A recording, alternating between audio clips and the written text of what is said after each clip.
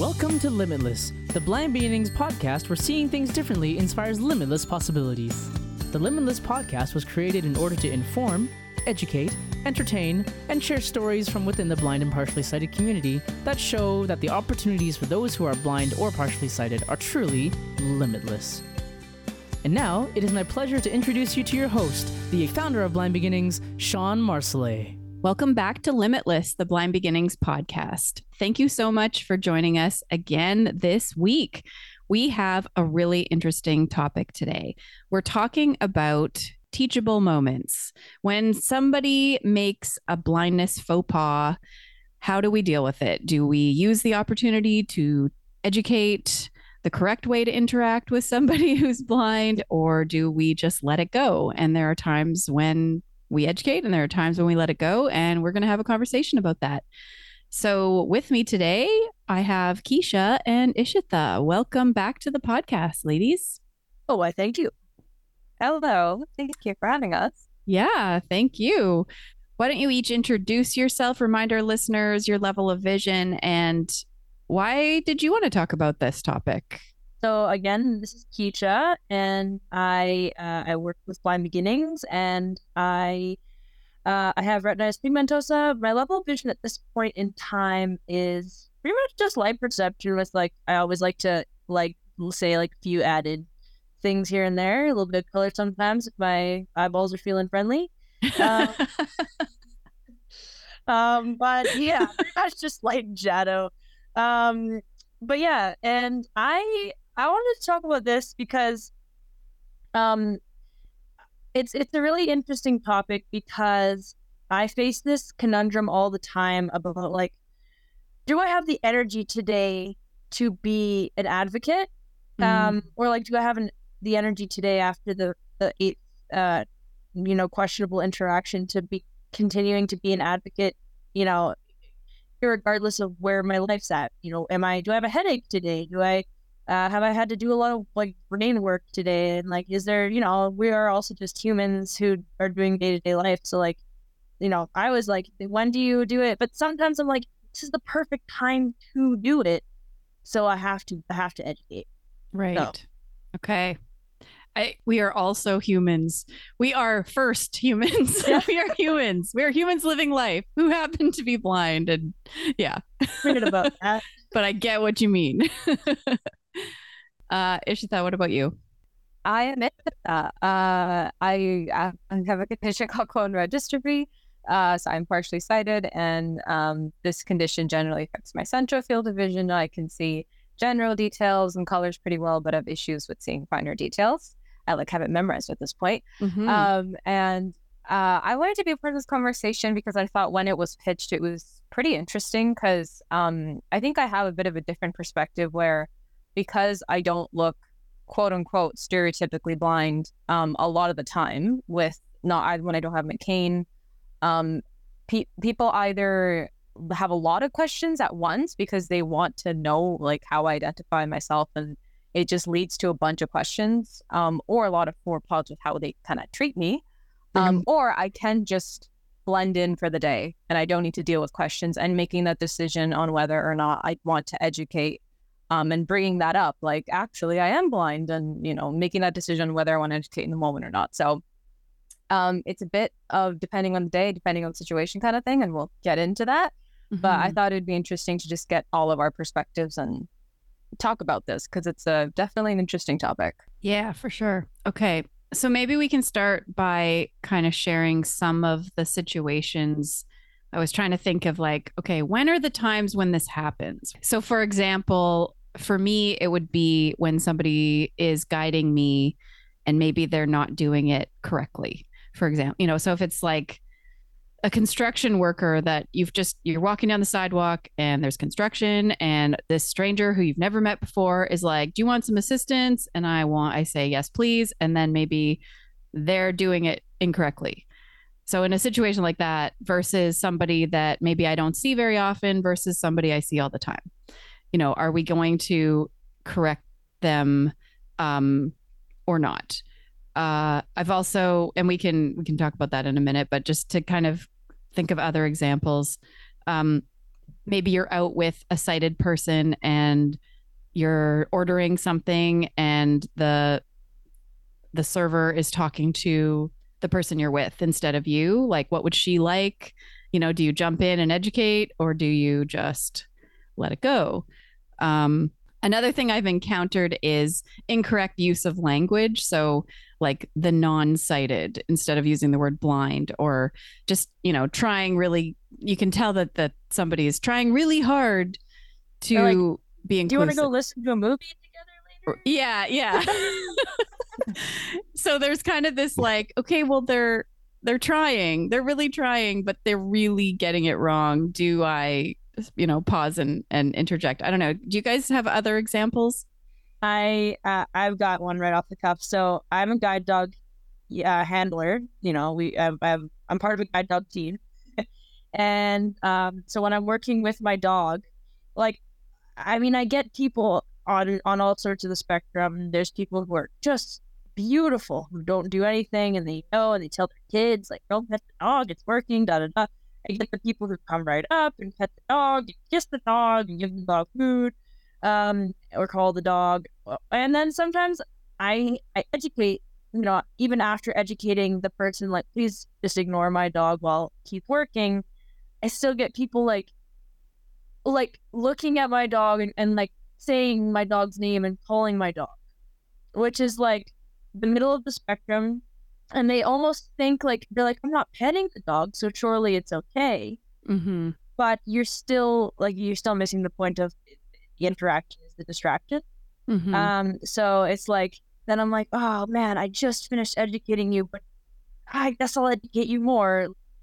Ishita, do you have any examples of this? I have a lot for sure. But I think another element that I just come across a lot more often than I would say just regular people maybe not guiding me well or something, which I also do tend to have. I think cultural aspects as well, depending on kind of where you came from, where you brought up, your perception of blindness is different.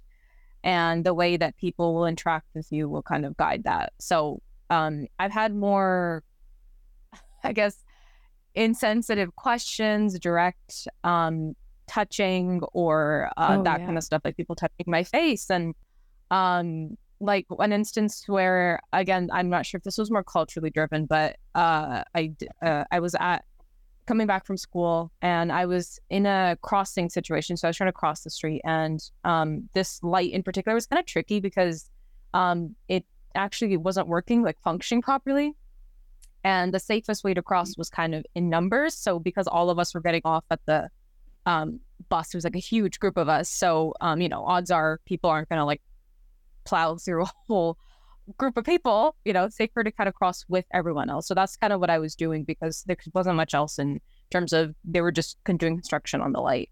But while I was doing that, someone kind of pulled me back and physically blocked my way, and was like, oh, are you blind? Because I had my cane. And I'm like, oh, yeah. And then they're like, oh, I know some kind of remedies to help this, and there's some like natural stuff that you can do, and like start touching my face and telling me where to massage. And again, I have no problem interacting with people who want to share stuff because they were studying that in school. I'm like, that's great. But maybe don't block my way while they're trying to cross safely, because then I was in a situation where I missed the light, and then I was standing there alone. And I didn't know how to cross independently safely because of the construction that was happening. So I think also because they were from an Asian culture like me, they felt comfortable to just kind of do that. And because it's pretty common to do that, really. So that's stuff that I've been through, that I'm sure a lot of other blind people who also belonging to different cultures also deal with. But also maybe dealing with people of different generations, so either elderly or children. It's kind of the same thing, where they don't have a filter and they will both equally just either come from a place of curiosity and want to ask you stuff, or will grab your cane, or like I had someone like not really touch my eye, but almost like really close to my eye, and like try to like, if I could follow their line, like their eye, like their finger, and I'm like, okay, well, maybe not, as in the middle of like a bus. So, and it was a little kid, so I wasn't like too upset because I'm like, well, I don't know how to explain to a kid who's like 5 that I can't see very well, other than just saying that I can't see well. I can't really get into the whole medical jargon of it, but so it's more of like, I think sometimes people just don't know, coming from a different culture, or again, just kind of based on their age, may not understand what the general etiquette is when talking with people with disabilities.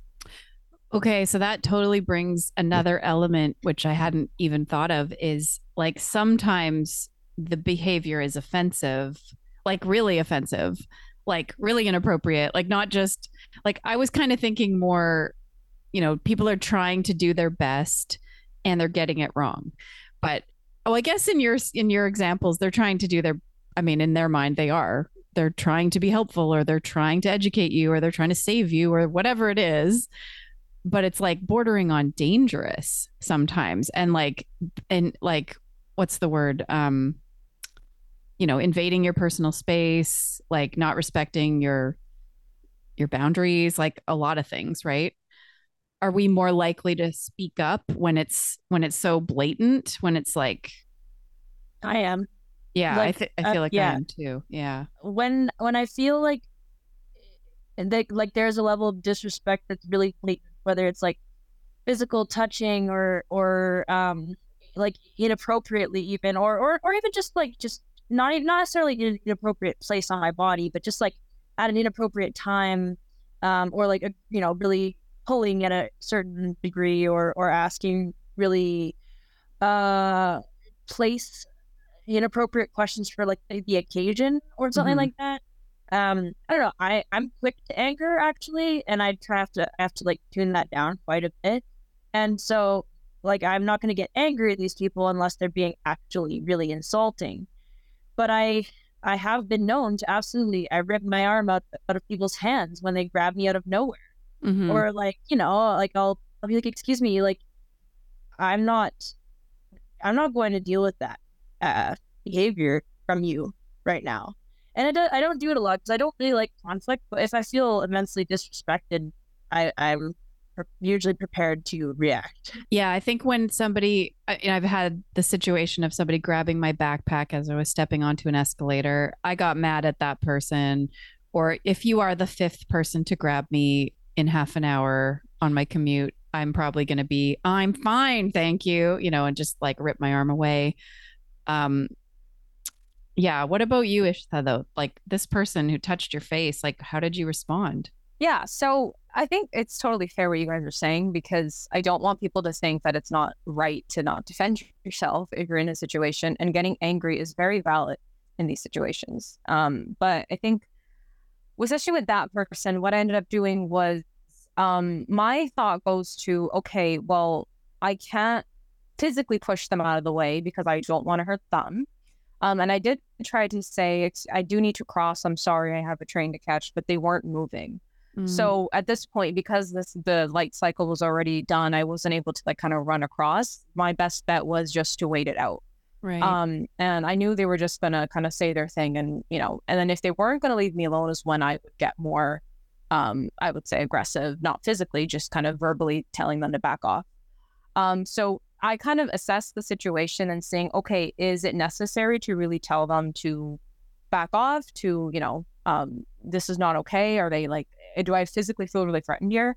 The situation is when I was actually going, also on campus, I was walking, and you guys remember we went to SFU. SFU has this little pond area.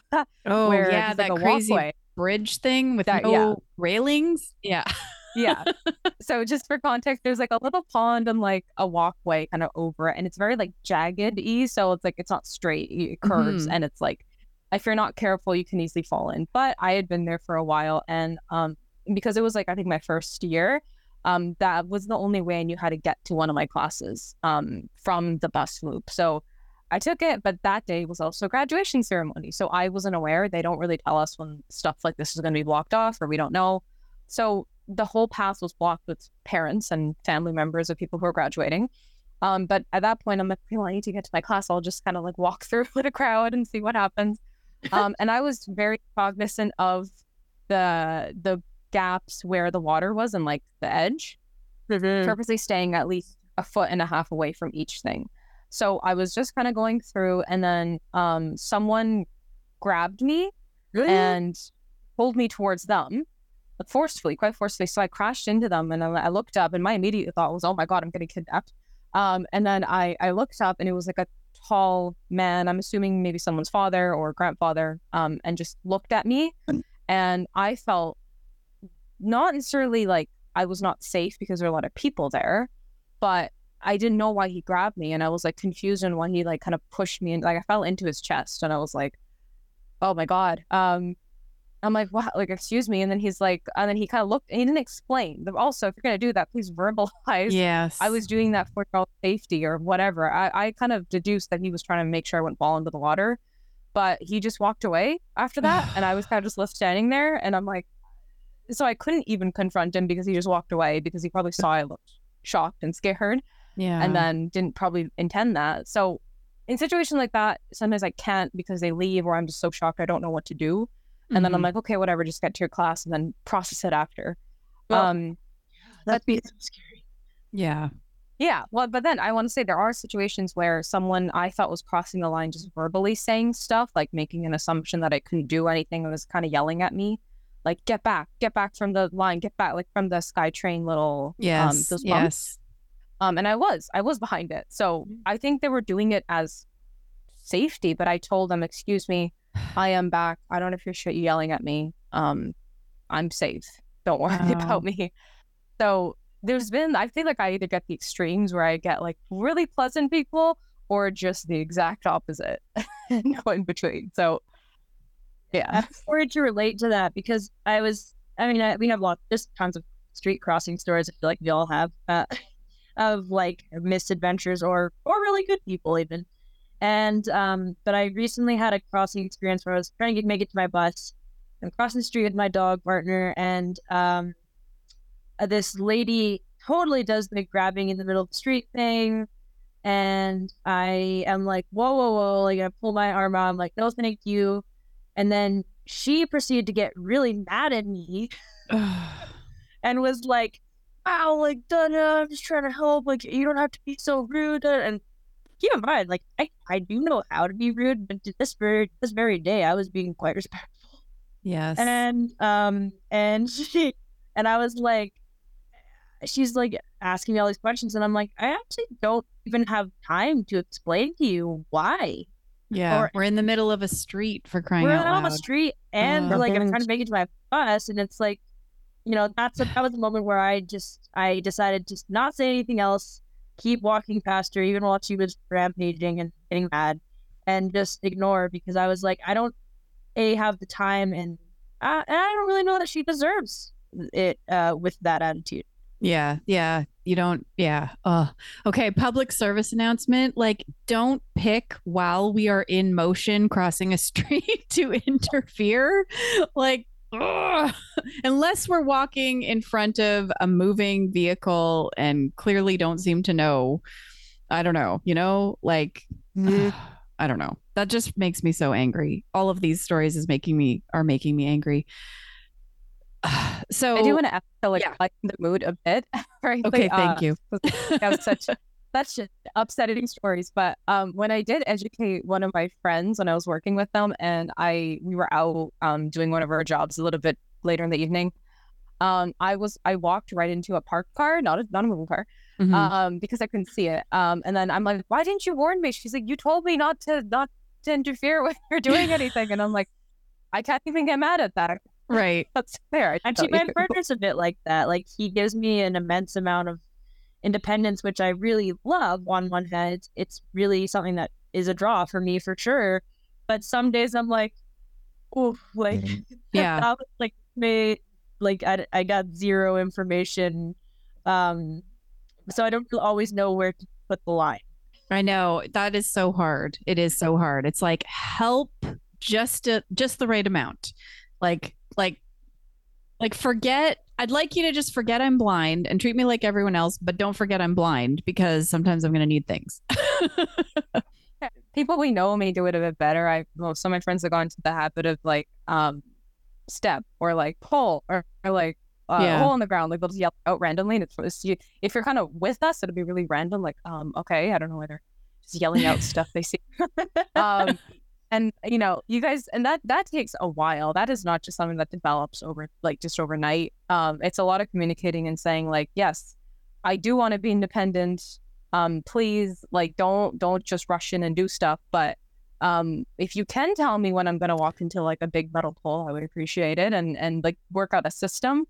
But you're right, drawing that line is really hard, and like it is a lot of communicating that you can't do with strangers. Just interaction. That's such a good point and such a good segue too. So like because you spend enough time with someone, you get to know, just like anything, right? Blindness or not, like this person likes this and doesn't like that, or this, you just learn, you get to know your friends, your family members, what annoys them, what doesn't. But for us, it's a bit more complicated because it does require us to speak up, right? Like they're not just going to figure it out if we don't say anything. And if we don't say anything, the behavior will continue ongoing. So like, how do you guys do that with the people in your lives that you want to interact with you, I guess, properly or optimally? Yeah.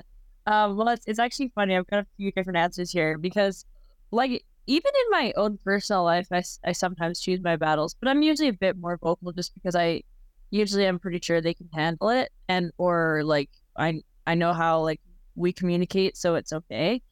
But like for example, like sometimes like my mom, for example, sometimes can be like very like she's usually pretty great. Sometimes she's like you'll be heading towards a tree, but maybe you're not that close to it in reality, and she'll be like, "Oh, stop," or like grab you real quick, but like in a good way. Like I don't know, I can't explain it because it makes it sound like she's interfering in a negative way, but I do genuinely think it's just a mom thing.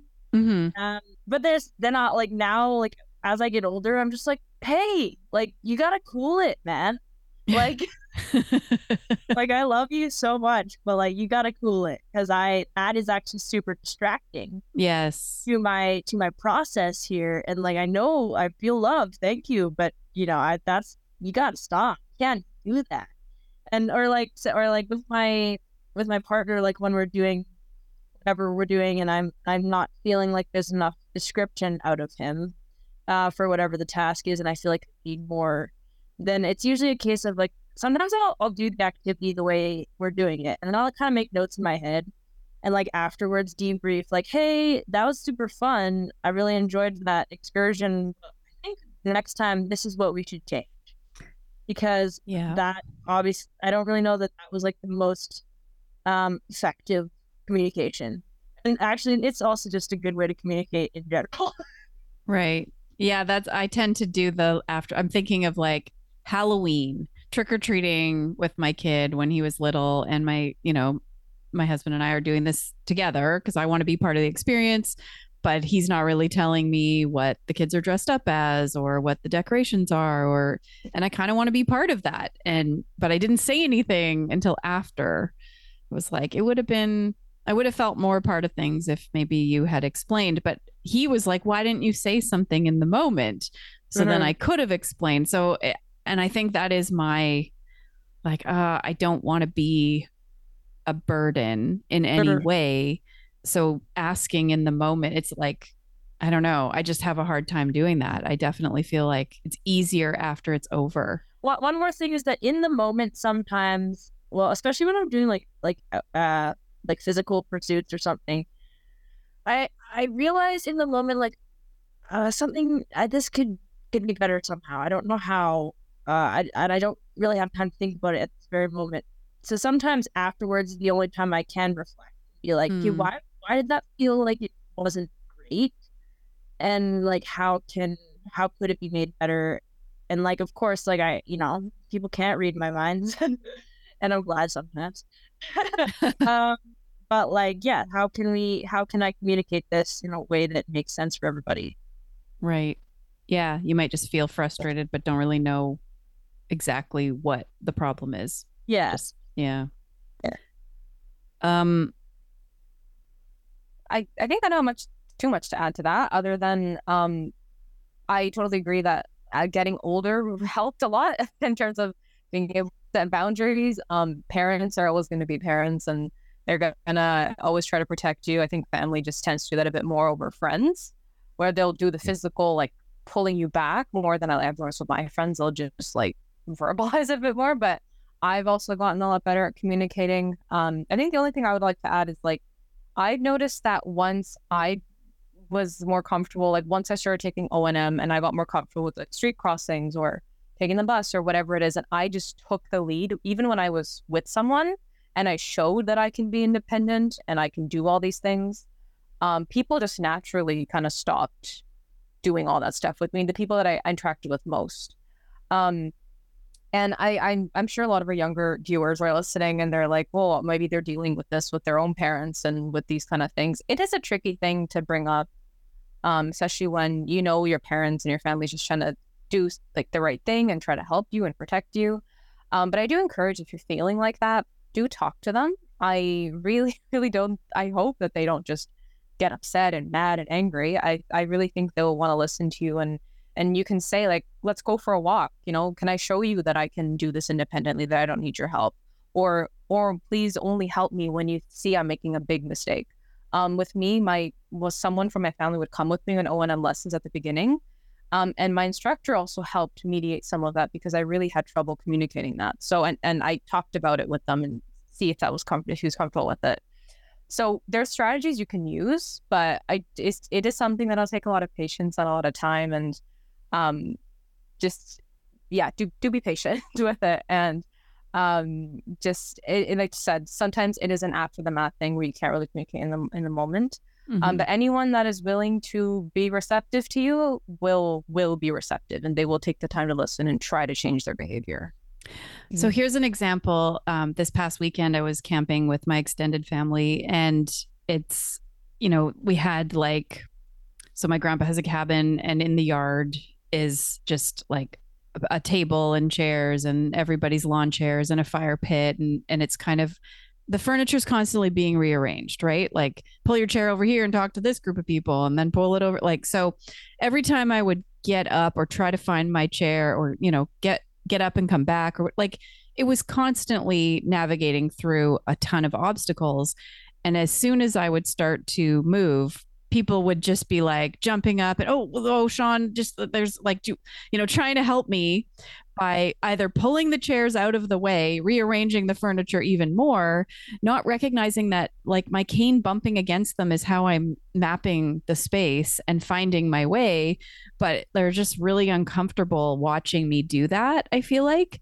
But I don't say, I just kind of, oh, thank you. And, just politely. And this is my cousins, my grandpa, my aunts and uncles, that this is like my family, but not family that I see every day. So what would you guys do in that situation? Would you say something, or would you just suck it up for the weekend? How do you navigate something like that? Well, I find that sort of thing, sometimes it is, if I'm having a period of time where I'm tired and I don't really I don't want to fight or stand up for myself or something, then that kind of thing sometimes will be the difference between me being should I go over there and see the guy? Maybe I'll just stay here. I'm kind of tired. And, I don't really know if I want to deal with the reactions of these. It's usually often with strangers, but sometimes with certain family members or extended family members particularly. But I tend to often, when people are doing that, I'm like, no, don't even worry. Just sit down, relax, enjoy your tea or whatever you're doing over there. And just let me do this. And if somebody is in the way, I know they'll speak up. Usually, right. They'll see me. Right. Uncle's sitting in the chair. If I'm heading towards them, he's probably gonna be like, hey, how's it going? Yeah. But unless they're turned away, in which case I can usually hear them talking or something. Yeah. And people would be surprised. I'm speaking for myself, but I might resound with you guys. People would be surprised how much we kind of visualize the situation as best we can based on the voices we hear around us, the noises of the people going to and fro, the scraping of the chair. Mm-hmm. Kind of gives you an idea. Okay, this is laid out over here. This is laid out over here. Okay, yeah, there might be some silent, inanimate objects that can't tell you where they are, but but like so it's sometimes surprising. I also do like often when I'm around people I'm comfortable with, or even people I'm not so comfortable. I do like I call it the like I don't even know. I put out my hands kind of and like walk around with my hands out, like one hand out, cane out, whatever. And then it like I think that kind of looks a little bit weird to people because they're like, why are you kind of like walking Yeah. around doing zombie walk Zombie. or whatever? Yeah. Yeah. But I'm like, well, hey, it's just how I got to adapt sometimes. I think I've heard you, maybe you, I don't know, I might be mistaking it, Keisha, but I feel like I've heard you say, empty chair, where are you? Or something. Yeah. I don't know. Definitely. I was gonna say, I think that's something that Keisha and I both do, but I've only seen Keisha a few times in person. But a lot of the situation where when she is moving around, I'm sorry, Keisha, I'm talking about you. Like they're kind of awkward, but it turns into like a comedic thing Yeah. where like you say, "Where are you there?" or and especially if like the youth or younger people, yeah. And I'm like, I think that takes away a lot of the It like, does. It's people so are- good. Yeah, and I'm like, it's a great tactic that like I also naturally started doing, and I don't do it with everyone. I tend to do it more with kids or people I'm comfortable with. Sometimes like older adults won't respond well to that, but it helps a lot when you're just like you walk into like a chair, like, "I'm sorry, Mr. Chair, and I'm just gonna walk around you," or like you Or you verbalize like things or you say whatever. Knock the chair over. You're like, what are you doing over there? I'm like, Yeah. I want a person. Why are you lying on the ground, chair? Yeah. That's actually funny. It's cool that you brought that up, because I think that is like, I feel like, well, I mean, we've talked about the use of comedy to create Lighten.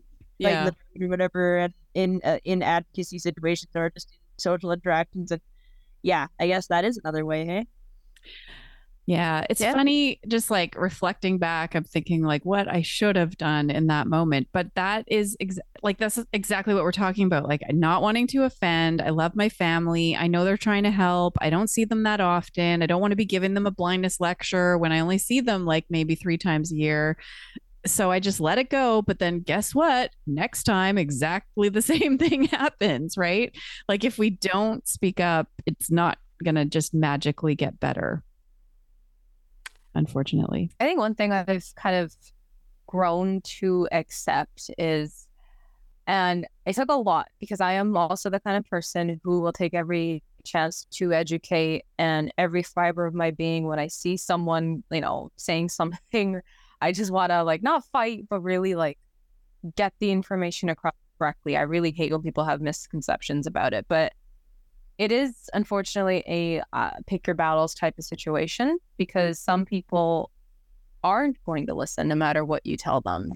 And some people are kind of stuck in their ways, and some people don't want to listen. Like we've talked about, they're just not going to get upset with you, and you can kind of tell how it's going to go. As much as I really don't want to say that is do that, like just, don't say anything. I just think that it really puts the burden on yourself and on your own mental health, on your own, like you keep fighting someone who really isn't receptive to anything. It harms you in the end. And it's like you come to this kind of realization, acceptance level of it. And it's different for everyone. Everyone kind of has a different boundary for that, different limit for that.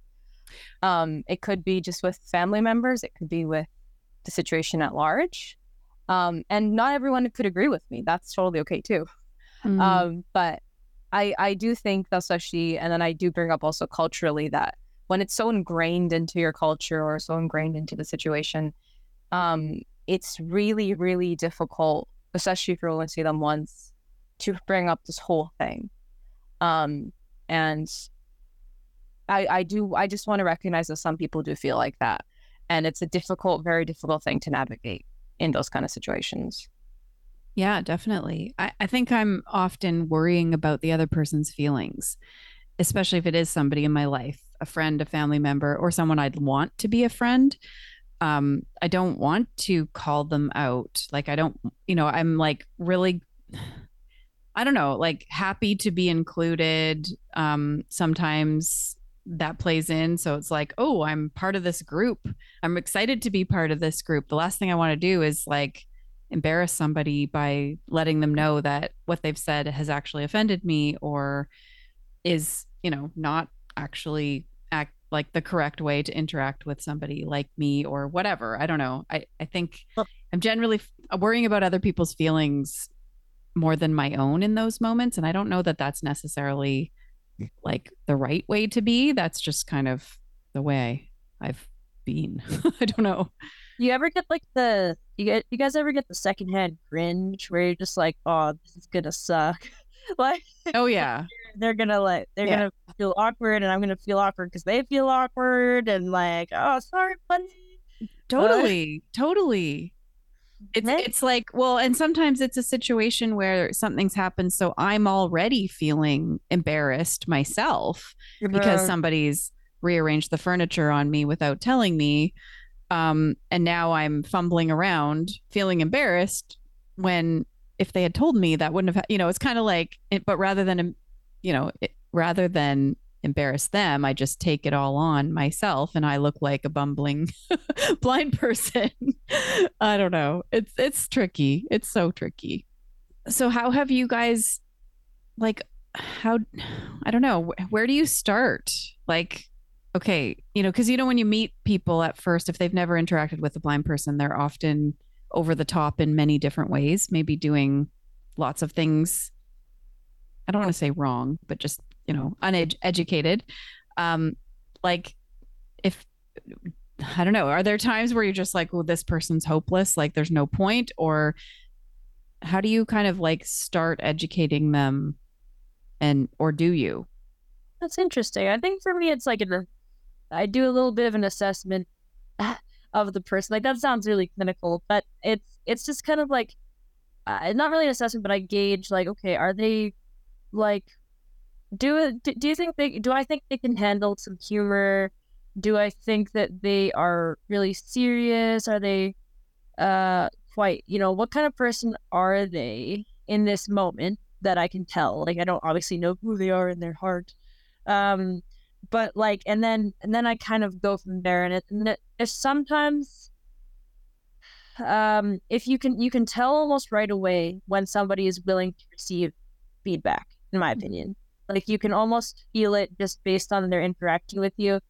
Other people I've met, and that's probably just me being really judgy, actually, which is not a great thing, but I find it has gotten me in a good place a lot of times. Like it has led me down the right path.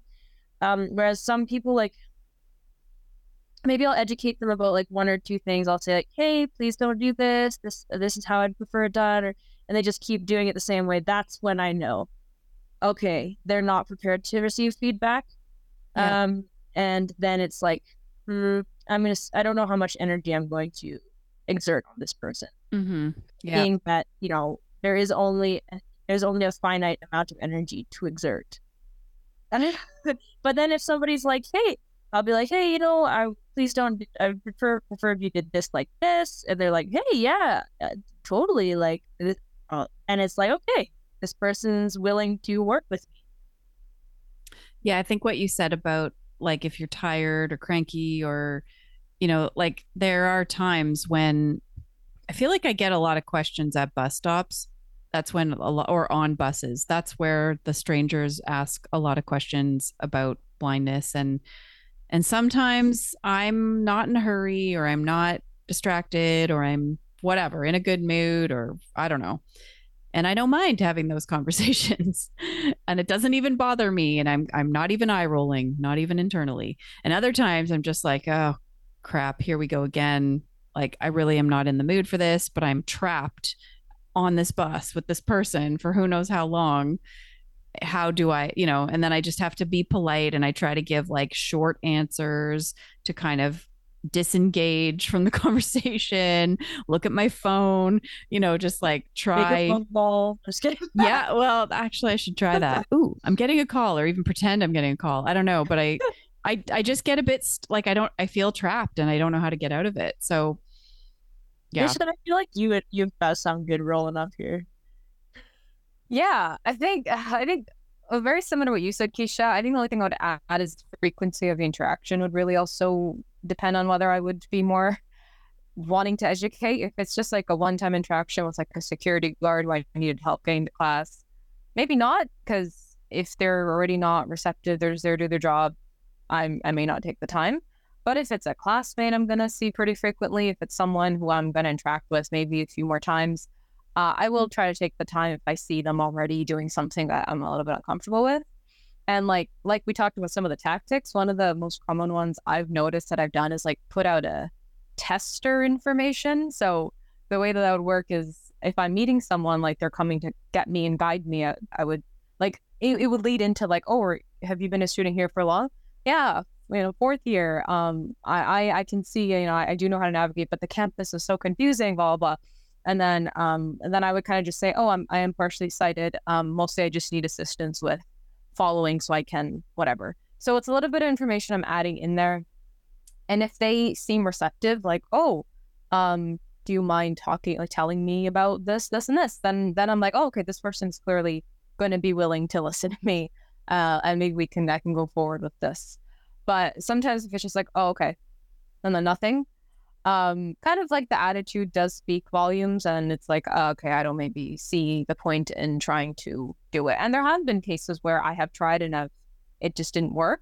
Gotten yelled at, I'm just here to do my job and move on.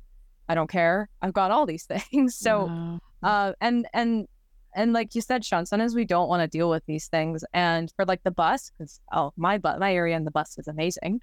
In the sense of a lot of very nosy people who want to ask questions. The best thing I've noticed is just go directly to the doors, the back doors, because that way you're kind of standing there and you blend in and no one sees you. So you can just stand there and odds are people don't interact. So I've like kind of tried out different places in the bus, like sitting. I also did a little experiment, like where do I get the least amount of interactions? And the days where I'm not like up to talking, I'll just go and do that. So I'm not saying that's what everyone will do or wants to do. I just had a free day and I'm like, let me see where I can least amount of interactions in the location kind of thing. But I think experimenting, what's what we do when we're kind of like learning and that stuff. But I think everyone has their own way to deal with it. And however it works for you is okay. This topic in general is really tricky to navigate. And there's no right or wrong way, because we do something and like we're all clearly like also different parts of our lives, different ages. Like we don't even know what we're doing is right. Yeah. So like it is like patience. Like this is a game of patience and a trial and error, I would say, if anything. It's funny. I always stand on the SkyTrain and I never thought about it, but I like to stand right by the door and I face out. Like I face the door. So I'm basically standing in the corner and it is so that I don't have to talk to anybody. Like, so, it's kind of an avoiding of that unwanted conversation. And I've got my earbuds in and I'm listening to my podcast or whatever I'm listening to. And generally that works pretty well. But yeah, when you're sitting down, you're kind of like a target. I don't know. Yeah. I will say also maybe because I wear a lot of black, that may deter people away. So try that. Just like wear a lot of black clothes, people won't want to talk to you. I don't know if I just noticed that when I tend to wear my all black outfits, I have a lot less interaction. So give it a try. You mentioned age. I do think that I'm thinking back to when I was a teenager in high school. I had this friend. So I didn't really at that time want anybody to know that I was visually impaired, but I couldn't see in the dark. And we would do these band concerts 3 times a year. And I played flute and so did my friend. And so we would perform and then we'd go sit in the audience. And then sometimes we'd have to go back in the second half and perform again. And she would guide me by walking behind me, putting her hands on both of my arms and like steering me forward down the aisle. like ridiculous. Okay. And I never told her like, that's not how to guide me. Like she was taller than me. So she would kind of like steer me along until we got to the aisle that we were going to sit in and then sort of push me into the aisle. And somewhere in my brain, I thought that looked less like guiding. So nobody would know that I couldn't see. They would just think she was kind of pushy or something. But my parents would see her doing this and they're just like, you've got to tell her that's not how to guide you. Like that doesn't look good. But it took me more than a year to say something, like multiple concerts, multiple times of her doing that. And it was really hard. It was really hard to speak up and say, well, actually, this is the way to do, this is the way you can guide me and we can be more discreet. And it works better for me because you're not pushing me ahead of you into the dark where I can't see. But I was a kid and it was really, I don't know. I didn't know how to do that. I didn't know how to, like, it was nice of her to help was kind of how I saw that. And I don't know. I'm much better now. It's interesting because this is also a really interesting case where I did the same thing, but it's a very, very different situation because someone came to my house, blind youth that I'm really close to, and using the cane on the carpet wasn't an option. So because I know this person very well, they're also like younger than me, a child. I did feel a bit comfortable doing that. I put my hand on their shoulders and steer them to my room. But it was like they were a car. I was making like car noises behind them, and they thought it was hilarious, and they were laughing, and they really liked it. And they bring it up every now and then, like, "You remember when you did that?" And I'm like, "Well, my intent was so they wouldn't hit the wall, and I could guide them safely." But like you see, where it's like the relationship and the way that you go about it really makes the difference. And if the person had told me, and maybe I should have asked before I did that, but I think we had the relationship where if they did, like, I'm sure they would have said it right away and I would have immediately backed off. But it's also because I am someone who's blind and I know how that feels. It's the way that you approach things really makes a difference. It could be the same action, like they were in these two situations, but the intent and the way that you go about it is different. And it's interesting. It's interesting to see how kind of two of the same situation can go in two different ways. Keisha, do you have any stories of like interactions with your partner's family?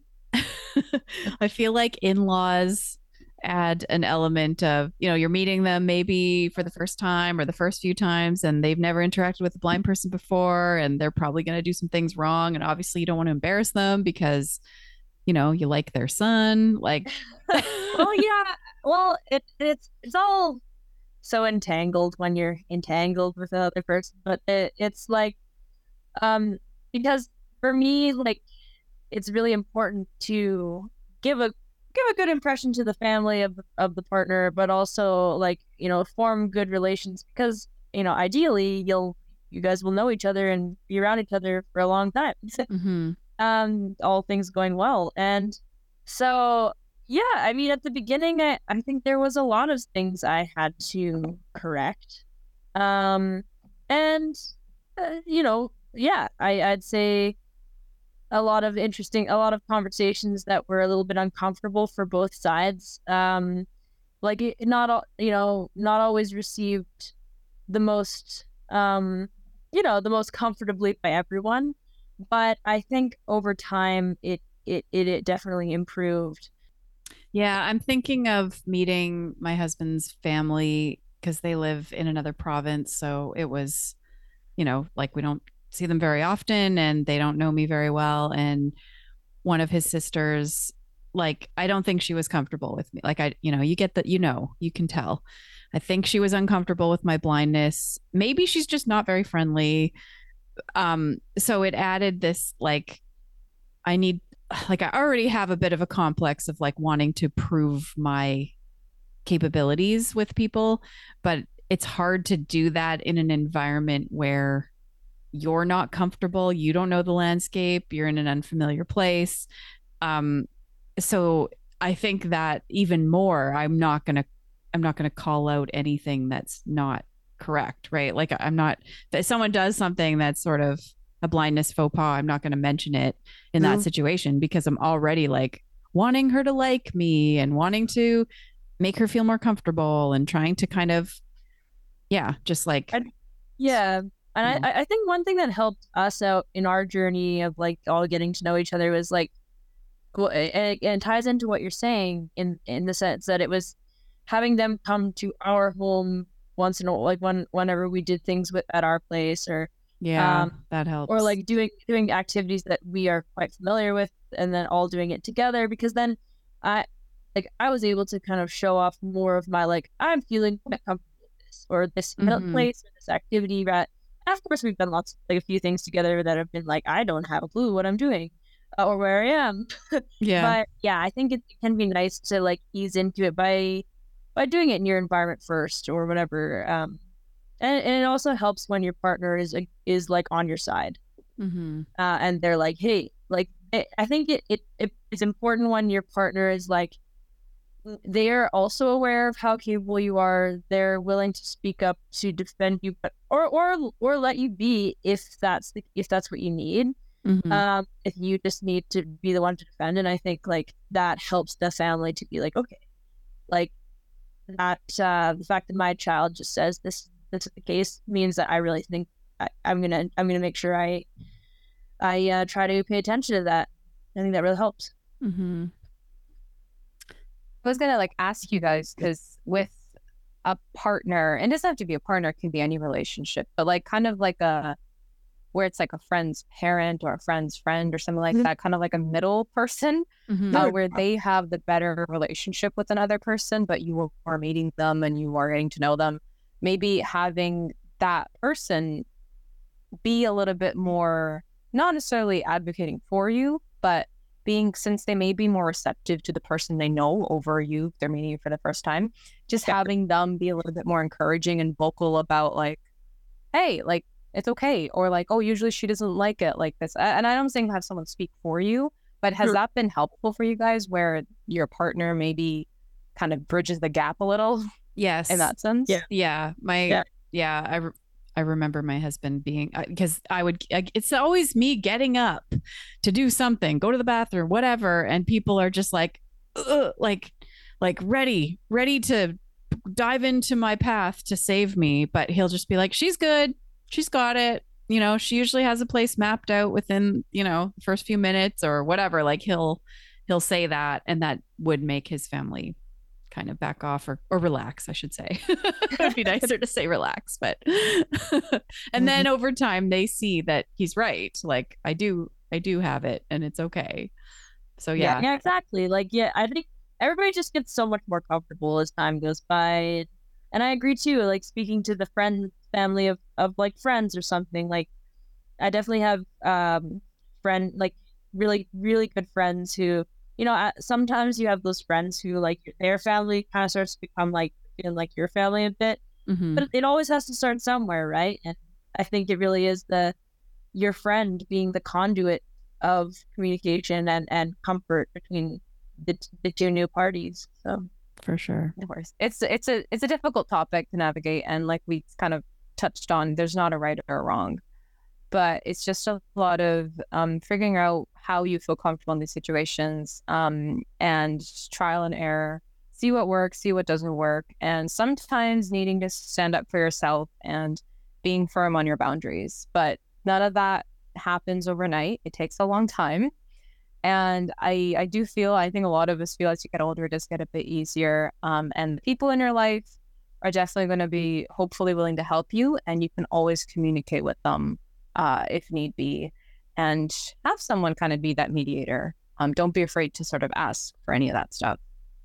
Yeah. And I think also the people who care about you probably want to know, right? They want to know if there's something I was doing that was offensive to somebody or driving them crazy, or being really annoying, I would want to know so I could correct my behavior. And I think that's probably the case for most of our loved ones, right?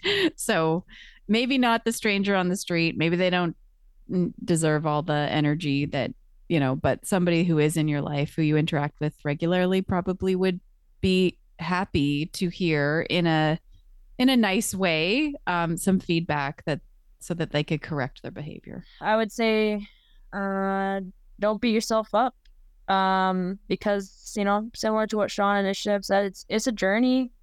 You're gonna have good days, you're gonna have bad days, you're gonna have days in between, and just like learning especially to your youth, like learning who you are. Everybody, no matter who you are, takes a while to do that. And some people maybe even go through their life not even never figuring it out fully. But, pay attention to how you feel, spend some time doing some reflecting and you're going to figure it out. Like, you're going to figure out what works for you. So just don't. And I think for sighted folks out there who might be wondering, oh, have I done some blindness faux pas? You can ask, you can check in. Because I think if somebody opens the conversation with me, is there something I do, that's offensive to you? Or have I done, if I have the invitation, it's a lot easier for me to tell you. If you don't ask, then it does feel like I'm more worried about hurting your feelings or something. So if you're curious, if you're worried, or if you think that maybe you've done something at some point and you want to know, you want to check it out, or even a specific example, like when I do this, is that offensive to you? Or if I, am I using the correct language when I refer to blindness around you? Or do you prefer something else? Like, it's always okay to check in. Awesome. Well, thank you, Keisha and Ishita, for joining me for this conversation. That was really great. Thanks for having us. You've been listening to Limitless, the Blind Beginnings podcast. If you have a question, a comment, a future topic request, please send us an email to limitless@blindbeginnings.ca. Please share our podcast, like, subscribe, leave us a rating, and join us next time. This podcast has been brought to you by Blind Beginnings, an organization based in Vancouver, Canada, that supports children and youth who are blind or partially sighted, along with their families. Music for this podcast is composed by Sean Bishop and Clement Chow. Production and audio editing by Rob Minot. For more information about Blind Beginnings and the work it does to support children and youth who are blind and partially sighted, along with their families, visit us on the web at www.blindbeginnings.ca, and also remember to follow us on Facebook, Instagram, and Twitter. We thank you for joining us, and we look forward to seeing you next time.